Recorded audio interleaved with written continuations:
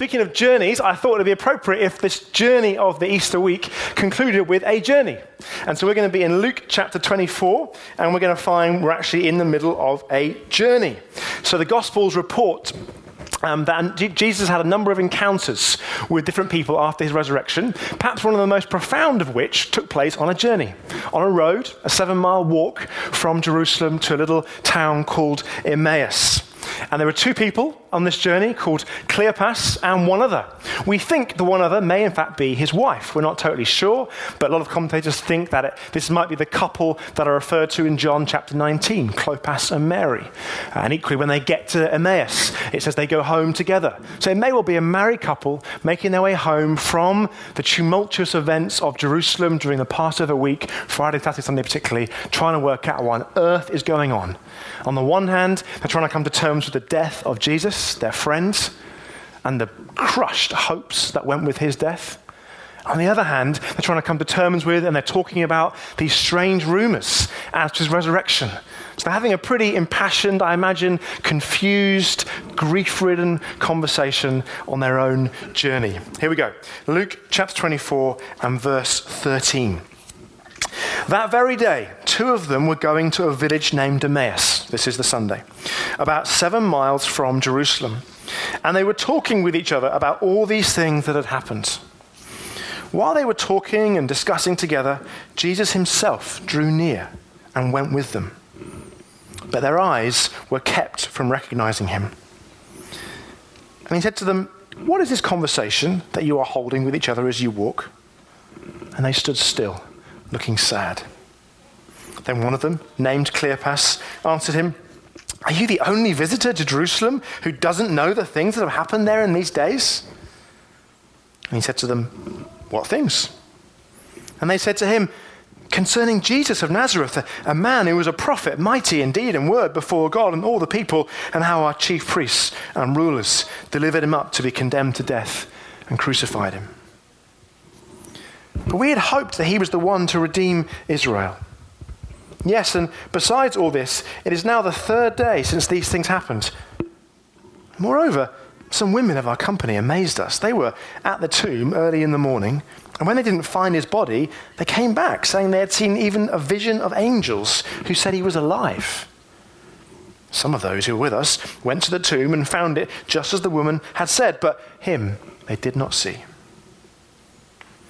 And he said to them, "O foolish ones, and slow of heart to believe all the prophets have spoken. Wasn't it necessary that the Christ should suffer these things and enter into his glory?" And beginning with Moses and all the prophets, he interpreted to them in all the scriptures the things concerning himself. So they drew near to the village to which they were going. He acted as if he were going farther, but they urged him strongly, saying, "Stay with us, for it is towards evening and the day is now far spent." So he went in to stay with them. When he was at table with them, he took the bread and blessed and broke it and gave it to them. And their eyes were opened and they recognized him. And he vanished from their sight.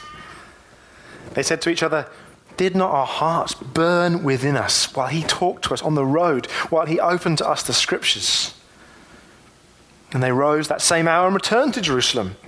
And they found the 11 and those who were with them gathered together, saying, "The Lord has risen indeed and has appeared to Simon," the disciple Peter. Then they told what had happened on the road and how he was known to them in the breaking of the bread. I just love this story. I really do. It's one of my favorite passages in the whole of Scripture. And lots of Christians, I think, feel similarly. In fact, Carol and I last week went to a church called Emmaus Road Church because they love this passage so much. And it's a great church to visit.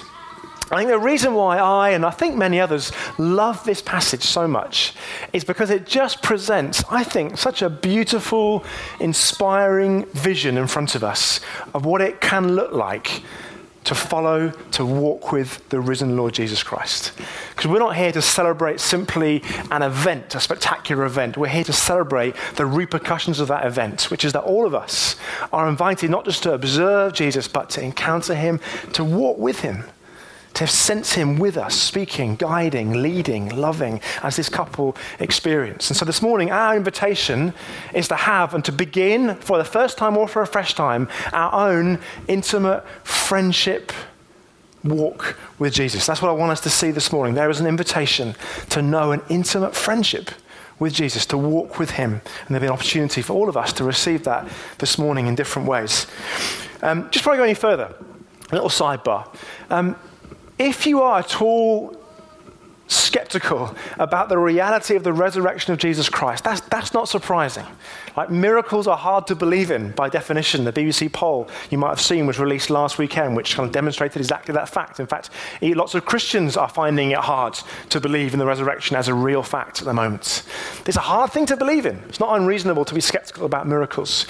But I think unless you say that miracles simply cannot happen, unless you say that, I think there are lots and lots of pieces of evidence.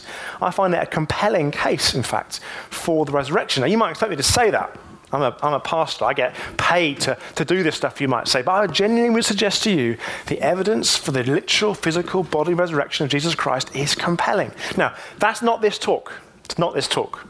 But there is a talk that I have done. It was part of our Ask London series when we investigated these big questions before Christmas. So if you're here this morning thinking, I'm really not sure I can go that far to say this thing actually happened, or maybe you're a Christian, you'd love to be able to be more equipped to be able to have these chats with your friends, then I recommend that talk to you. It's on the website, final Ask London talk, entitled, Did Jesus Christ Really Come Back to Life Again?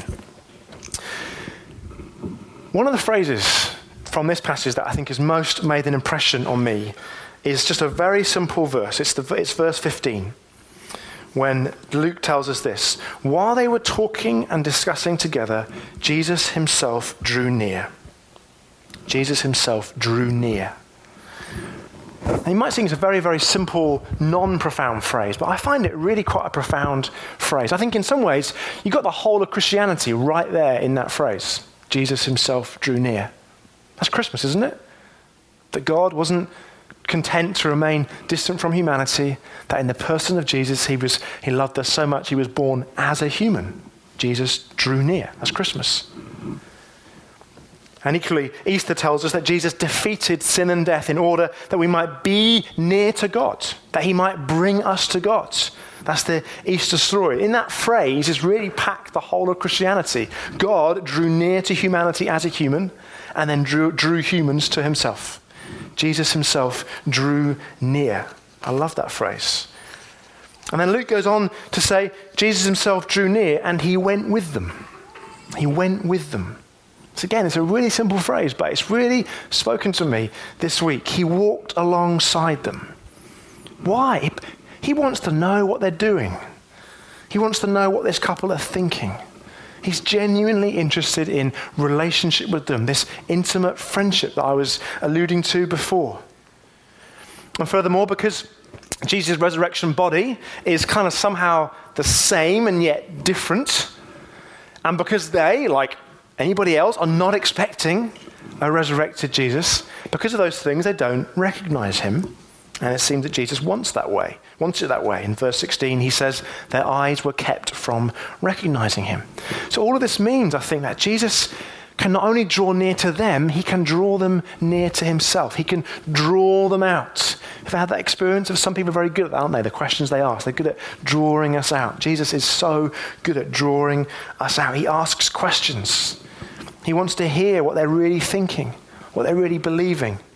He lets them process their grief and their confusion as they essentially say, we thought Jesus Christ was God's Messiah. We thought he was the one who was going to free the Jewish nation from the tyranny of Roman rule. We thought he was going to be the one who would enable us to be free and to live under God's peace and favor and blessing. And now he's dead and all our hopes are dead with him. Jesus draws near. It takes time to hear their disappointment, our disappointment. He does that. He takes time to find out what they're thinking of. He doesn't have to do that. Do you know what I would do if I had come back to life again? Maybe we could put the slide up, Seamus. I would do something like this. This is Muse playing at the O2 Arena quite recently. If I had come back to life again, I would get myself an agent. I would call the world's media. I'd have a spectacular show at the O2. I'd have the lights. I'd kind of organize some multitude of angels above me. I would make the biggest deal I could of the fact that I had risen from death to life. And Jesus is so not like that. Jesus is so humble. He just quietly draws near to this couple so that they might learn to draw near to him. So that they might learn to draw near to him. So that, as they themselves say in verse 32, their hearts might begin to burn within them. That's the result of Jesus drawing near to them. The offer of the resurrected Jesus is not just to know about him. It's not just to investigate the historical evidence for the event, important though that is. The invitation is to walk alongside him. It's an opportunity for us this morning. If you want to have a renewed intimacy and friendship and relationship with Jesus, if you want your Emmaus Road walk with Jesus to be characterized by increased intimacy, friendship, having the scriptures opened up before you, then you can respond. I'd love to pray with you. We'd love to pray with you this morning. I want you to think about responding to that offer this morning. To know not just the journey of faith, but actually the journey of walking with and alongside Jesus Christ in intimacy and in friendship. If you're not a Christian, you can have that this Easter Sunday. That is available to you. If you are a Christian, do you know this? Do you know this kind of intimate walk? Is that how you describe your Emmaus Road with Jesus at the moment? Is there a friendship there? So I've been exploring this week myself. Am I enjoying friendship with Jesus? Do I draw alongside him as he draws alongside me during the everyday stuff of the day? Do I tell him how I feel like this couple did? The things I'm thrilled about and the things that I'm disappointed about? Can I trust him with my deepest dreams and deepest fears? Is there an intimate friendship along the Emmaus Road with Jesus? Just to help you consider that and to consider your response to that, I'm going to play a short video which I think is going to help us. He's here. He's alive. That's the joy of a day like today. He's alive and he draws near. And he will walk with you. He will walk with you in intimacy, in friendship, in kindness, through disappointment. When you open the Bible in the morning, he will make himself known to you. That's the offer this morning. And if you want that, I'd love us to pray for each other towards the end of this talk and this service. To welcome Jesus into your daily journey as part of your Emmaus Road is to allow him to lead and to speak and to listen and to love. Does it mean that every day with Jesus is a day of mountaintop wonder and glory? No. I have so many days where I wonder, Jesus, are you even on the same motorway, let alone in intimate friendship alongside me? But he is, and he's so willing to draw near when we invite him to do so. Next week, we're going to be starting a new teaching series. The series is called Vital Signs. And we're going to spend a number of weeks looking at different vital signs, different indicators of what's happening in our heart, different indicators of what it means to walk with Jesus, to have a meaningful, intimate friendship with Jesus. And do you notice much of these aspects of a Christian walk with Christ? You can see lots of them in this passage. I don't know if you noticed. We saw believers opening the Bible together and seeing Jesus in the pages. We've seen believers opening their home to strangers, demonstrating hospitality. We saw them meeting with each other in community to encourage each other and to celebrate the risen Jesus. All kinds of aspects of the Christian walk. All vital signs of whether we have a healthy heart. That's what vital signs are for. They tell us whether our heart is healthy.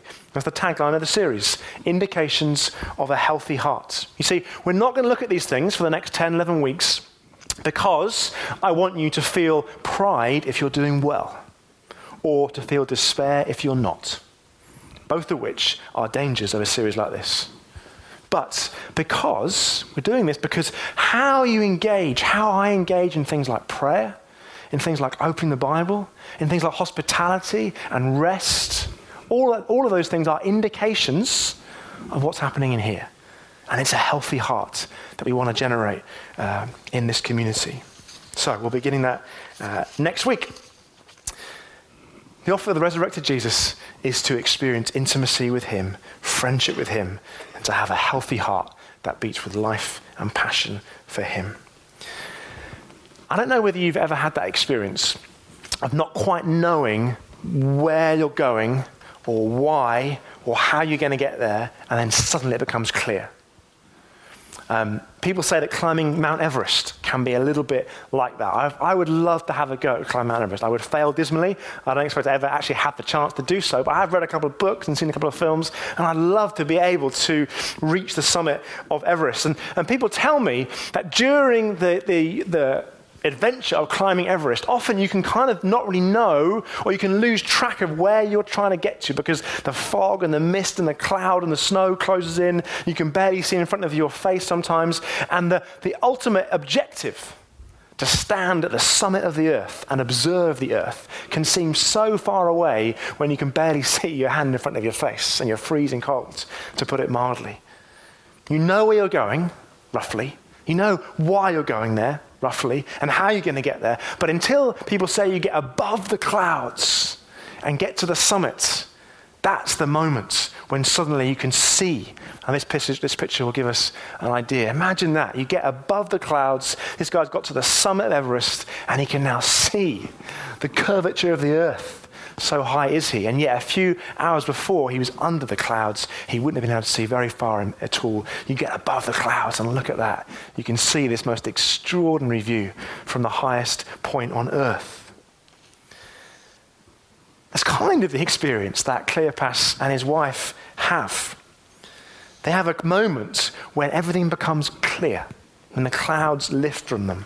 And it's in verse 25 when Jesus says to them, "Oh, foolish ones, and slow of heart to believe all that the prophets have spoken. Wasn't it necessary that the Christ should suffer these things and enter into his glory?" And beginning with Moses and all the prophets, he interpreted to them in all the scriptures the things concerning himself. In other words, Jesus says to this couple, you haven't understood the Hebrew scriptures. You haven't understood the Old Testament. It's like you've been reading them in a fog, in the clouds. But when you see that this whole Old Testament, from Genesis all the way through, is ultimately about me, Jesus is saying, the cloud will lift and you'll have your own mountaintop moment and you'll see as you're supposed to see all along. And Jesus is trying to explain to them that the whole reason, the whole theme of the Old Testament is not about little things, little aspects of behavior and what to do and how to behave. There's a great big theme of every part of the Old Testament that points towards him. Let me just explain what I mean by that. If you go back to the beginning of the Old Testament, the very beginning, the Garden of Eden scene, the original template to creation with Adam and Eve, what do you see? What characterizes Adam and Eve's relationship with God? It's this theme of friendship and intimacy. The Bible suggests strongly that Adam and Eve would have walked and talked with God in the cool of the day in the Garden of Eden. It's not too much of a stretch to say the first Emmaus road, the first walk with God, took place in the Garden of Eden. Total friendship, total intimacy, listening to God, sharing thoughts and ideas and dreams in the cool of the day. It must have just been remarkable. Adam and Eve only knew friendship and intimacy in their walk, their Emmaus road with God, until they defaced it, until they spoilt it, until they fractured it.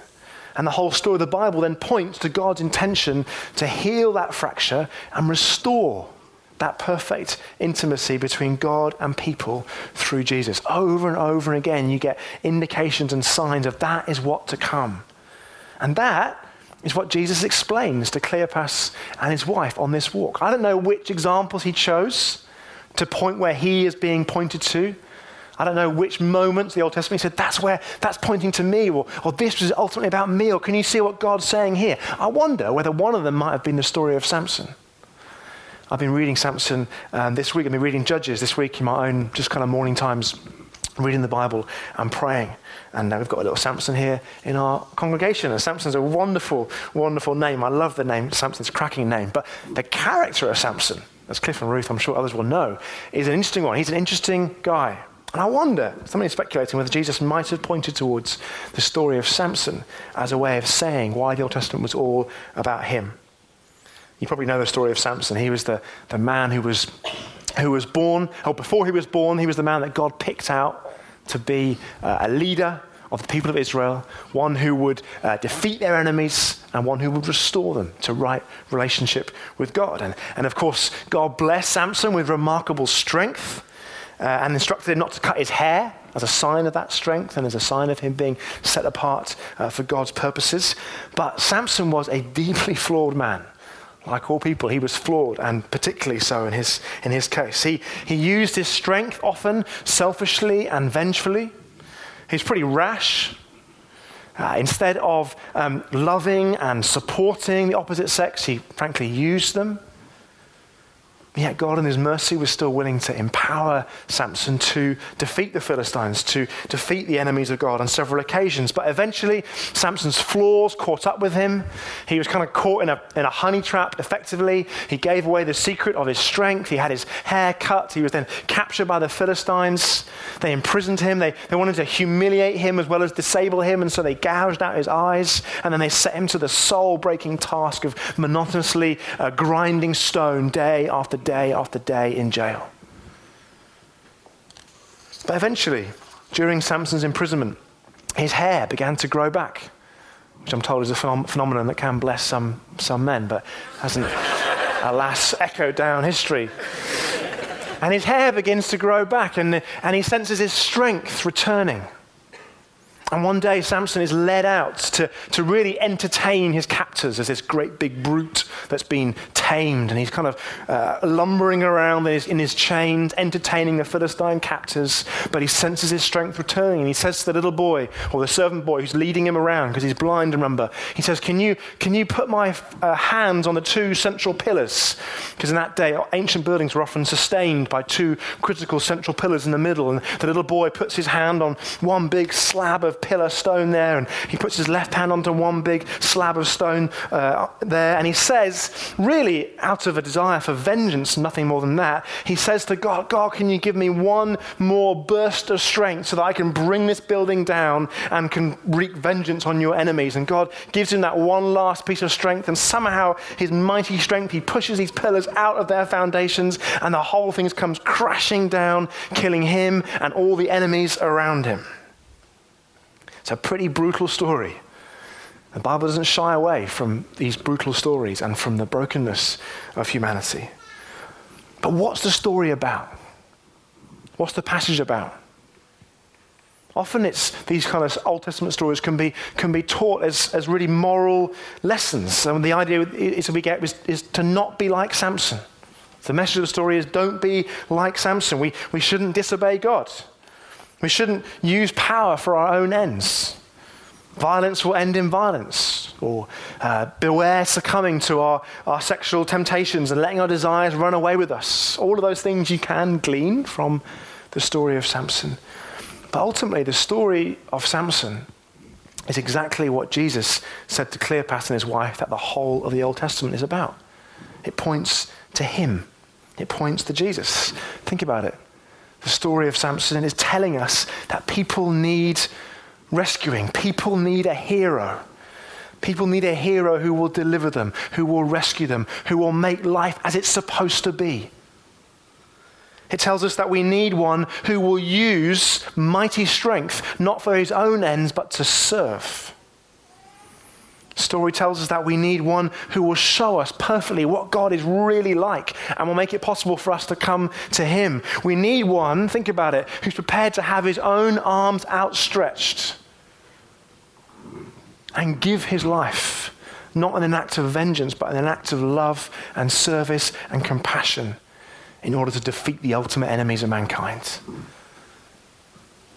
It tells us that we need one who will not remain entombed in stone, but who will beat death, who will rise and leave his tomb behind and bring life and love to all people. One who will commit to them walking alongside us, to engaging with us, to drawing near to us and drawing us to him, to inviting us to know life, resurrection life, abundant life. The story of Samson is ultimately about Jesus. The story of the Old Testament, of the Bible, of history is ultimately about Jesus. And the message of Easter Sunday is that God, through the resurrection of Jesus, has begun his restoration plan of resurrecting a groaning, creaking world. And as much as we see wonderful, wonderful glimpses of heaven in our world, do we not see that it is groaning and it is creaking? And the resurrection tells us that God has brought life, and he's going to restore and renew this world and reunite us to him in abundant life, in resurrection life. To walk with him with hearts that are healthy, hearts that are alive, hearts like Cleopas and his wife that end up burning with a passion for him and his resurrection plan. We're going to take some time to respond and to worship, and there'll be a moment later on for us to receive prayer. Like I say, if you think, you know what, I would love my Emmaus Road walk with Jesus to be characterized by intimacy and friendship, then I'm going to ask you later on to come forward and to receive prayer in an easy and in a safe way. Because I'm convinced there are many, many of us as Christians who are not yet receiving and knowing what Cleopas and his wife knew, which is to genuinely encounter the person and the presence of the Spirit of Jesus on a daily basis as we open up Scripture, seeing him come alive through it in all kinds of different ways. But for the moment, just to help us reflect on what we've heard, on the wonderful nature of all of the Easter week, the band and the choir are going to help us, because our choir are going to help us to respond. So could you guys all come and join me?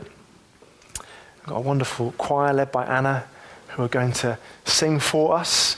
And how we're going to do it is this. Anna's choir are going to sing, and we're going to share communion at the same time as they're singing. So they're going to help us just to create a reflective, contemplative space. Communion will arrive shortly on the 2 silver trays to my left and to my right. It's bread and it's wine. If you prefer gluten-free and non-alcoholic wine, that's over there in those doors. And I would ask us, if you're a follower of Jesus, this is what we do every month. It's what the church has done now for generations. Communion, to reflect and to remember what Jesus did on this Easter week. So Easter Sunday, there's no more special day, you could argue, than to celebrate communion. I love this about Jesus, that he, even on Thursday, when he knew what was coming on Friday, he was thinking about us. He was thinking about the church. He was thinking that he knew we would need a physical act to help us remember and to worship. And so he put in place this wonderful ritual of sharing communion.